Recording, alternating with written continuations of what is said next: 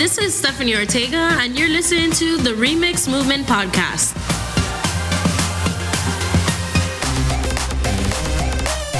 Hello, beautiful listeners, beautiful people out there listening to our podcast for the Remix Movement. Thank you for tuning in. I'm Stephanie here with... I'm Louis. Yes, and we're back at it again. Do I not sound better today? Yes, you do. I do, right? Way better than our last episode. Yeah, I was listening to it and I was like, wow, I can't believe I sounded so bad. But we understand that, you're working hard, you had a good time with your friends, you lost your voice, you have recuperated, and you're 100% now. 110%. What? Chicka. Wish I had that sound effect. Yeah. No need. All right. So in our last episode, prior to the one with Louis, episode 75, we went ahead and we talked about lost and found. And we actually talked about how it's really important for us as believers to go to church, even in this crazy pandemic that we're still in the midst of, right?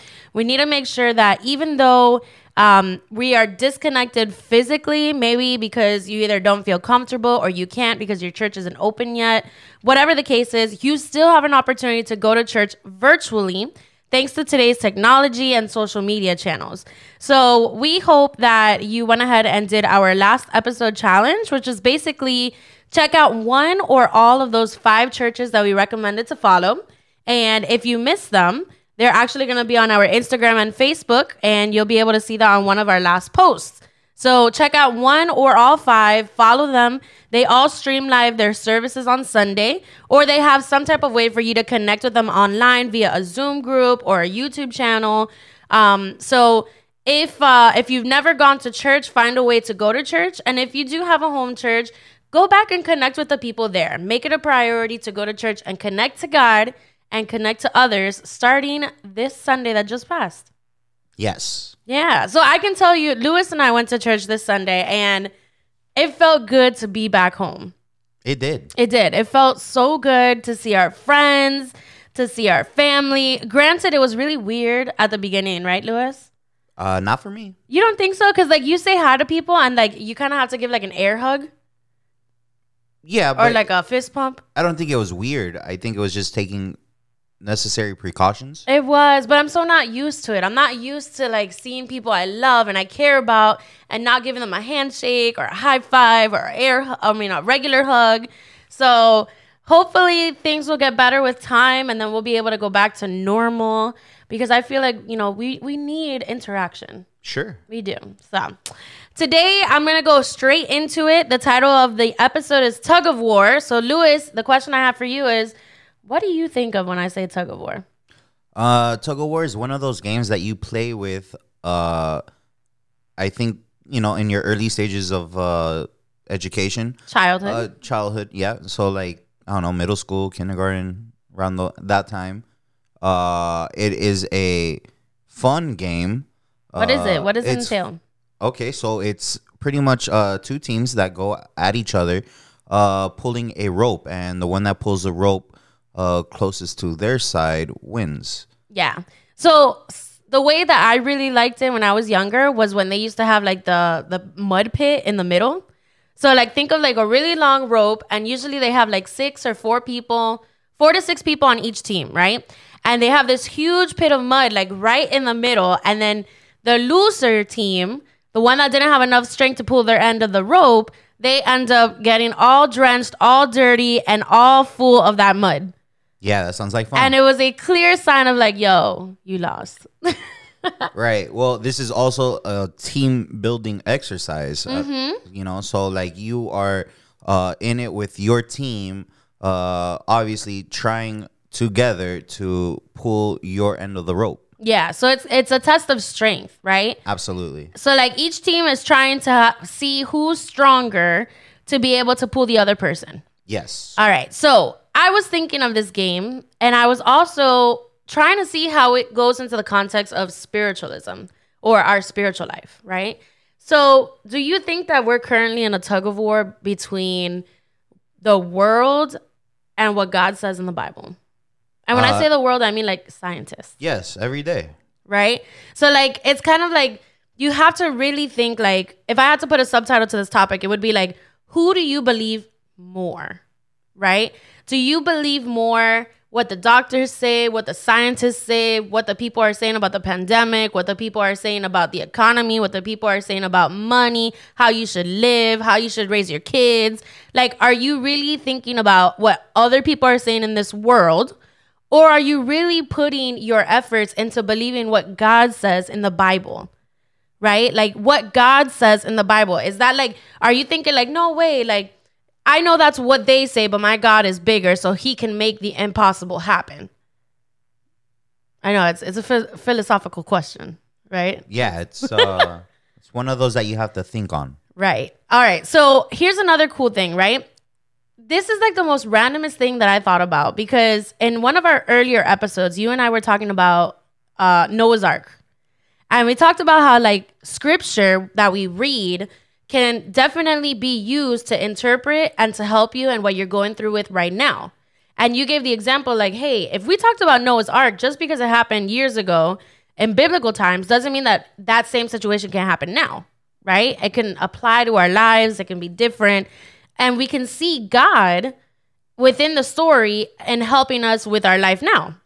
So I was looking into Noah's Ark and I was checking it out and I began to read kind of like the beginning of it. And then I stumbled upon this tug of war phenomenon, right? And I'm going to explain to you why. The first thing I thought about was like, why did God send a massive flood to destroy all that he took his sweet time to create on earth?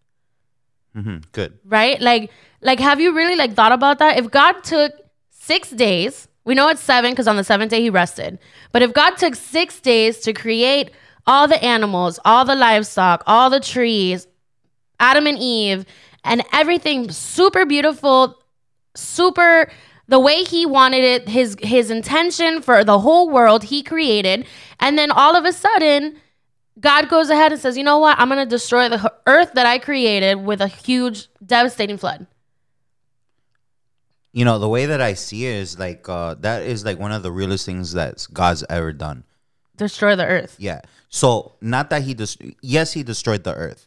But who doesn't have this like feeling of disappointment ever? Like we all go through these moments where we're just so like devastated. We're so like inferior. Like we reach a boiling point. We all do this. This is how we relate to God. Yeah. Because we are like God and God is like us, right? Mm-hmm, so at a certain extent.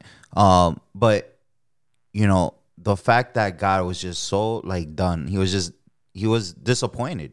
Disappointed. Yeah. Okay, I'm glad you pointed into that direction because he was so disappointed that he got mad. And this is the first time that we hear in the scripture, right, in Genesis, that he got so devastated that he got mad and he was like, you know what? My solution to this problem is I'm going to flood the earth. Yes. All right, so we're going to go into Genesis chapter 6, verse 5 through 8. And this is where we're getting to why God decided to do this. It says, the Lord observed the extent of human wickedness on the earth, and he saw that everything they thought or imagined was consistently and totally evil. So the Lord was sorry that he had ever made them and put them on the earth. It broke his heart. And the Lord said, I will wipe this human race I have created from the face of the earth. Yes, I will destroy every living thing, all the people, the large animals, the small animals that scurry along the ground, and every bird of the sky. I am sorry I ever made them. But Noah found favor with the Lord. And that's just crazy because you read these verses and you're like, wow. So Adam and Eve had already eaten from the tree. Sin was already in this world. And we get to the point where every person that he created, every single one of them, every descendant of Adam up to this point was evil. They were doing things that were wrong. And it got to the point where he goes through disappointment because as he clearly says, it broke his heart. But then it turns into like, you know what? God's wrath, right? So God gets mad sometimes, right? God hates evil. We all know this. God is good and the enemy is bad. And that's just what it is. It's the polar opposite, right? But he says, I'm going to wipe everything off the face of the earth that I created from up in the sky to down to the bottom. But then he says in verse 8, but Noah found favor with the Lord. Everything is all bad, bad, bad. And then he literally zones out one person. But Noah found favor with the Lord. So what's the revelation here? God's favor will always protect you. No matter how mad, God is with you because of the choices that you made that go against who he is and what the word of God says in the Bible. His favor is always going to protect you. He will always set you apart to forgive you and give you another chance to do what is right. I mean, Lewis, like, aren't you so happy for God's favor? Absolutely. I mean, God's favor is just like that. We make mistakes, right? We're humans. We make mistakes. We say the wrong things. We may say something to somebody and they get offended. We may not share something with somebody that God wanted us to share. We may disobey our parents or whatever the case is. And God may get mad with you because you made the wrong choices or you made mistakes. But he's always going to have his favor protect you. And that is just straight up awesome. It is. It really is. Yeah. So we're going to move forward. I want to read verses 9 and 10 because it goes all together. Now we're going into Noah and his family. It says, this is the account of Noah and his family. Verse 9. Noah was a righteous man. The one I'm so sorry. I don't know what that was. The one blameless person living on earth at the time, and he walked in close fellowship with God. Noah was the father of 3 sons, Shem, Ham, and Japheth. I hope I'm pronouncing them right. I know Ham I'm pronouncing right, but Shem, Ham, and Japheth.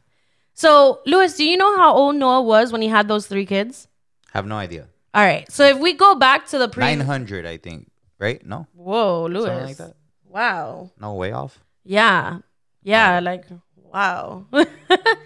But if we go to the chapter before, if you go to Genesis chapter 5 verse 32, it's going to say that Noah didn't become a father of his 3 sons until he was 500 years old.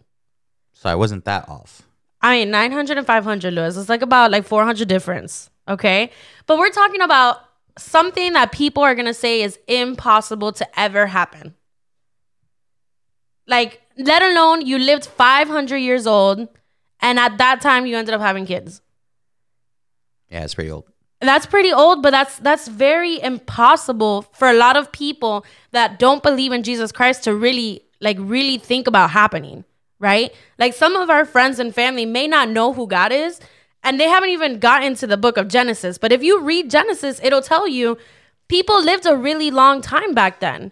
And I'm glad you said 900 because the Bible says that the oldest person to ever live, ever live on the earth, the same earth we're all living on, was 969 years old.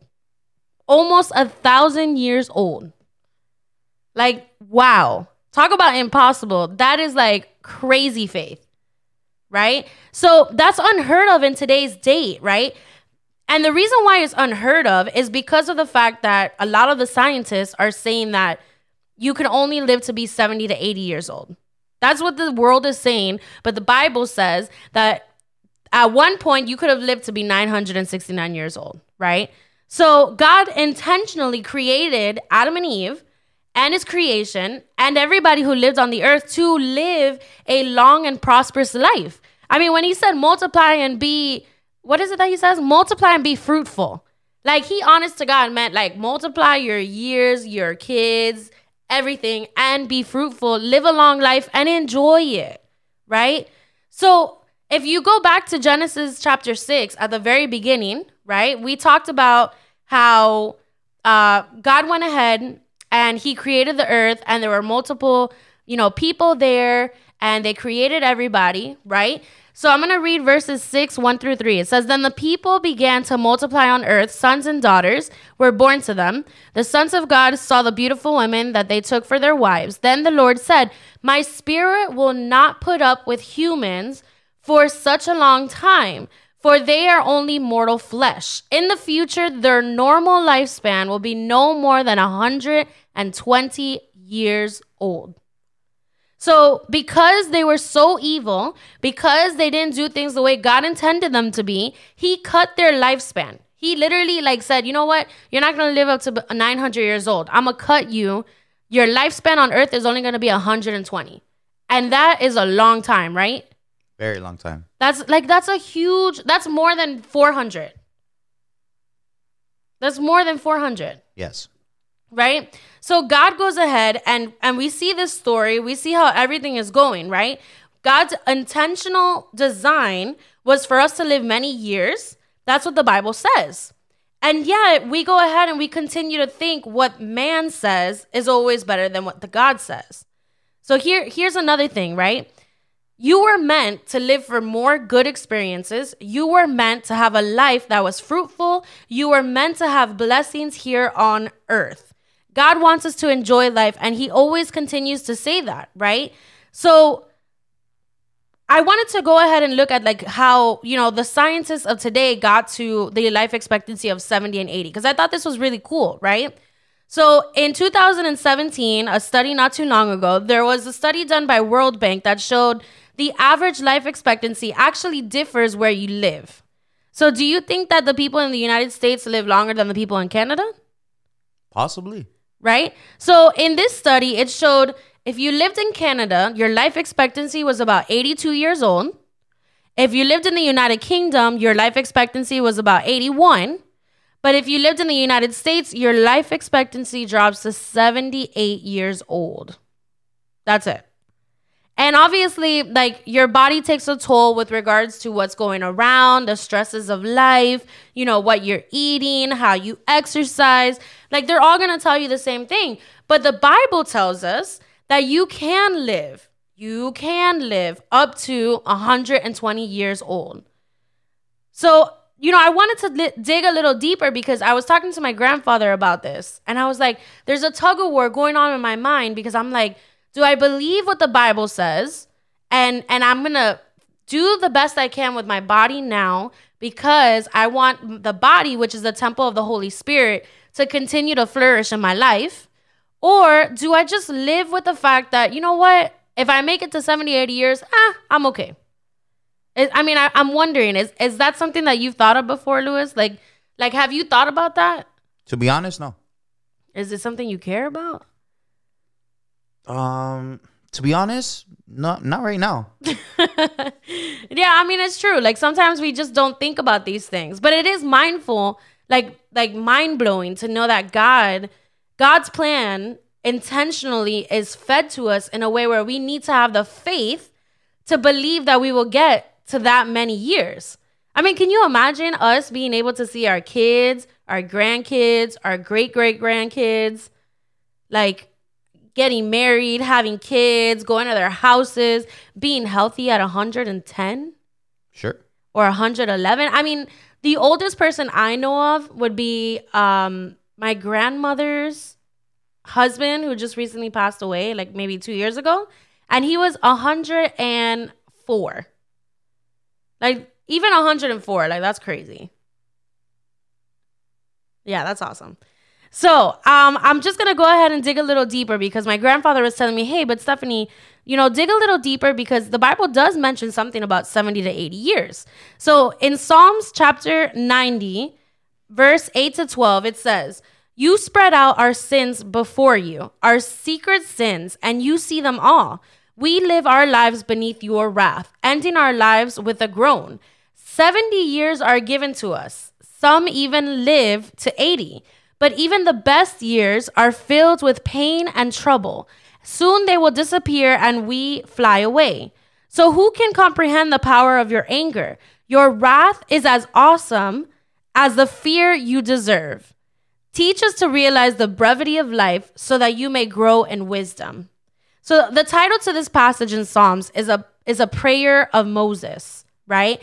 And even though this is talking about the times of when Moses and the Israelites were being in captive and Moses was used to set them free by God, we can still use these verses to touch a little bit on Noah's Ark and the Great Flood. Because at that time, again, God saw the world's sin. We live under God's ruling. He's our creator. He created us. He was so angry and heartbroken with our sin. He cut out the life expectancy to 120, right? And still, he goes ahead and he allows justice to be done when he gives favor to Noah, because he still saves Noah and his family. He still saves 2 of every kind of animal. We're going to go a little bit into that maybe in the next couple episodes, but God still has mercy on mankind. And he still allows what people need to know is that it's not the 70 or 80 years that have to directly go with age. He's referring to maybe the 70 to 80 years that those in captivity had. And again, if you're under captivity, if you're under somebody's mind, if you're under somebody's thumb, if you are, in a country where you are struggling day by day, you're struggling with just trying to find food and water, then maybe you have 70 to 80 years. But those of us who are blessed enough to not be born under those conditions, we need to have the faith to understand that God created us for more. God created us to live and abound. God created us to be wise in his wisdom. God created us so that we can be able to enjoy the life that we have here on the earth. All right? Lewis, can you go ahead and read 2 Peter chapter 3, verses 8 to 9? It says, "But do not forget this one thing, dear friends. With the Lord, a day is like 1,000 years, and 1,000 years are like a day. The Lord is not slow in keeping his promise, as some understand slowness. He is patient with you, not wanting anyone to perish, but everyone to come to repentance." Yes. So what's the revelation here? Life is short. We hear this all the time. People say it. Life is short. And the reason why they say life is short, because for them, too many people that are too young, even less than 70 or 80 years old, are being lost. They're being lost in sin. They're being lost in not enjoying their lives. They're being lost in sickness. They're being lost in shame. They're being lost in a life that was meant to be longingful, fruitful, and one that you can enjoy. And unfortunately, it is shorter than what God intended, because as you see in these verses, one day is like 1,000 years for God, and 1,000 years for God is like one day. And we can't fall captive to the mindset of thinking that life is short because of the tragedies and difficulties that we're going through. We have to be able to embrace the brevity of life, just like it says in Psalms. We have to be able to embrace the fact that even though life may seem short, even though life may be unbearable with our tragedies, our pandemic, our finances, the economy, the presidential debate, everything going on, even though life may seem like it's getting shorter and shorter with everything going on, we need to be able to embrace the life we have and learn to live growing in wisdom. That's the key, growing in wisdom. And where do we get the wisdom and the faith from God? We don't get them from scientists. We don't get them from doctors. We don't get them from the news, that's for sure. We get them from God. We get them from the Bible. We get them from reading what God has to say to us in the Bible. So in the tug of war of life, I'm going to go ahead and ask you, who are you going to believe more, God or man? I mean, that question seems like an easy one now. Now it does, right? Because now we understand that God's plan is so much more different than man's plan. Yep. God's news is so much more faithful and bright and beautiful and intentionally, purposely created for us versus what man has to offer. Man would only know what's happening now. The scientists are only finding things out right now. They don't know the future. They're walking day by day as we are because we're all human. But the God we serve, he already knows our future. The God we serve isn't worried about what's going to happen after Corona. He's not worried about how the economy is going to pick up after. He's not worried about how our kids are going to be after we send them to school, because God already knows our future. We can have the peacefulness and the wisdom to know that God cares for us, and we can follow God's plans versus what man says. Now, I'm not saying throw the book out with whatever they say, because obviously God gives wisdom to people, right? And we have to be able to take what they are saying to protect ourselves and stay healthy. But we also have to believe God's promises and God's faithfulness. That should always be our priority. So I know it was a lot of Bible reading today. I know it was a lot of, just philosophical kind of things, but I really did have this mindset of tug of war. And I think this is a really good way to kind of start our conversations about Noah's Ark. Because again, this is just the preface. This is just God revealing certain things to us, revealing to us that we don't need people's validations. We don't need to hear what the doctor is trying to tell us if it's not something that's for our promise. We need to keep God on mind first. We need to keep God and the Bible and the word that he gives us first. So in today's challenge for this episode, it's going to be start living your life based on faith and what God says in the Bible more than the world. All right. And here's a few examples. You can apply this if you are a woman who is facing fertility issues. If you go to a doctor and the doctor says it's going to be a miracle if you have a child, believe God's promises. Do not be discouraged. You can apply this if you are thinking to yourself, well, no one's safe from the coronas. Everybody's going to get corona. So let me just deal with it. No, you believe God's promise that God will protect you and God will be with you and he will never leave you. You can apply this if you're going through substantial debt as a result of unemployment. You don't have to feel like, oh, I'm never going to get a job. No, you have to believe God's promises and have faith that God will give you the job that you're asking for at the right time so that you can be there for your family. So start living your life based on faith and what God says in the Bible more than what the world says. Amen. That sounds really good. Amen. Louis, do you have anything else to say about this? I think you said it like, what is it? You nailed the coffin.